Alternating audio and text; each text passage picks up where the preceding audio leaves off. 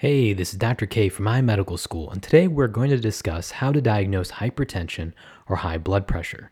Make sure to subscribe and check out our other episodes on our YouTube channel and iTunes at iMedical School. No matter what field or role you play in medical care, diagnosing hypertension or high blood pressure is an essential skill of any clinician.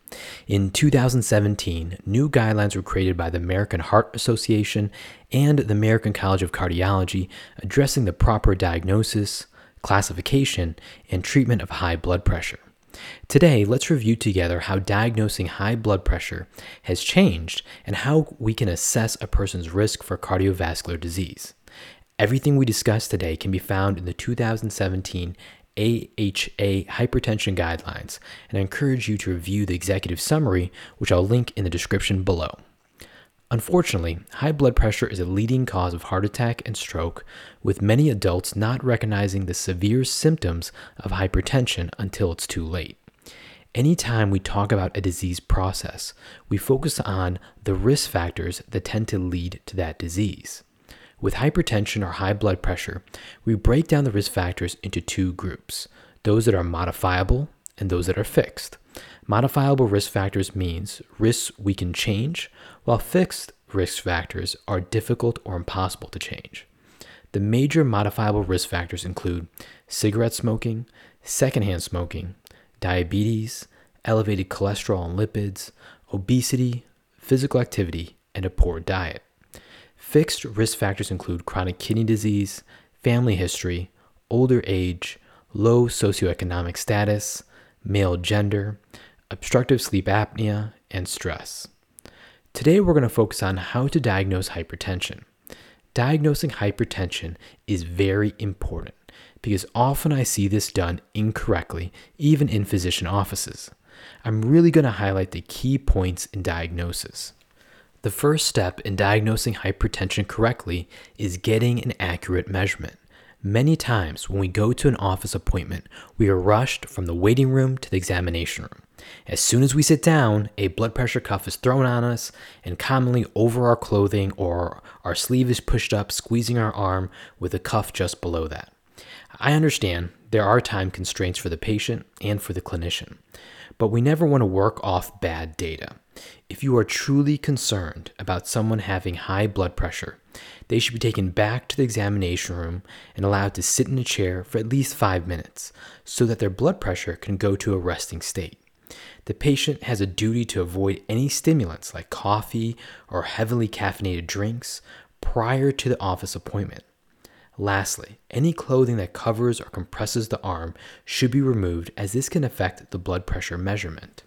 I have the person I'm seeing rest their arm on a desk or table so they're not having to tense the arm. I put the cuff in the middle of the person's arm and try not to have any clothing under the cuff or constricting the arm. A very important point is that you need the correct cuff size. Generally, I find a cuff where the bladder of the cuff encompasses at least 80% of the circumference of the arm to be adequate.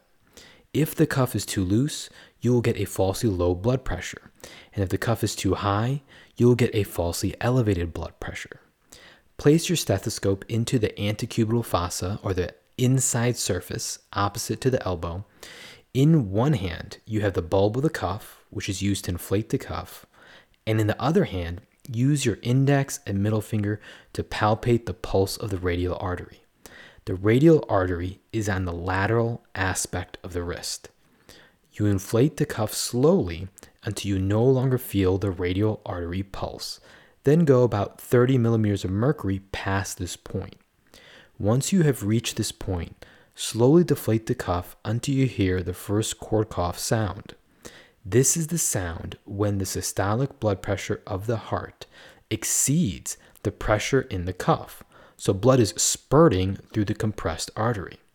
You will continue to hear the sound until it disappears, and this is when the diastolic pressure is greater than the cuff pressure, allowing unimpeded flow through the artery and thus the loss of the sound of the rushing blood.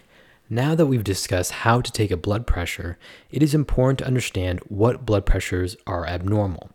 There are several categories of blood pressure that we will review. Normal blood pressure is a systolic blood pressure less than 120 and a diastolic pressure less than 80. Elevated blood pressure is having a systolic blood pressure from 120 to 129 and a diastolic blood pressure less than 80. The elevated category is still not considered hypertension.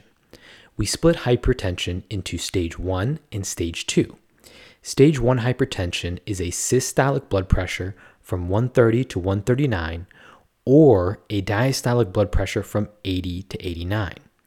Stage 2 hypertension is a systolic blood pressure greater than or equal to 140 or a diastolic blood pressure greater than or equal to 90. Notice how the stage 1 and stage 2 criteria are a specific systolic range or a specific diastolic range, while the prior stages you had to meet both criteria. This helps identify those that are at higher risk for cardiovascular disease earlier to prevent complications like heart attack and stroke down the road. In addition, the major change with these new guidelines is that stage 1 hypertension is set at a lower range. In fact, current stage 2 used to be stage 1 in prior guidelines known as the JNC7. Another important point is that if someone has criteria that puts them in two different categories, they should be classified as the higher category. We should take 2 good readings on 2 separate occasions to get an accurate average blood pressure. One of the reasons for this is that some people have what is called white coat hypertension, where the blood pressure is elevated in the clinic but not at home.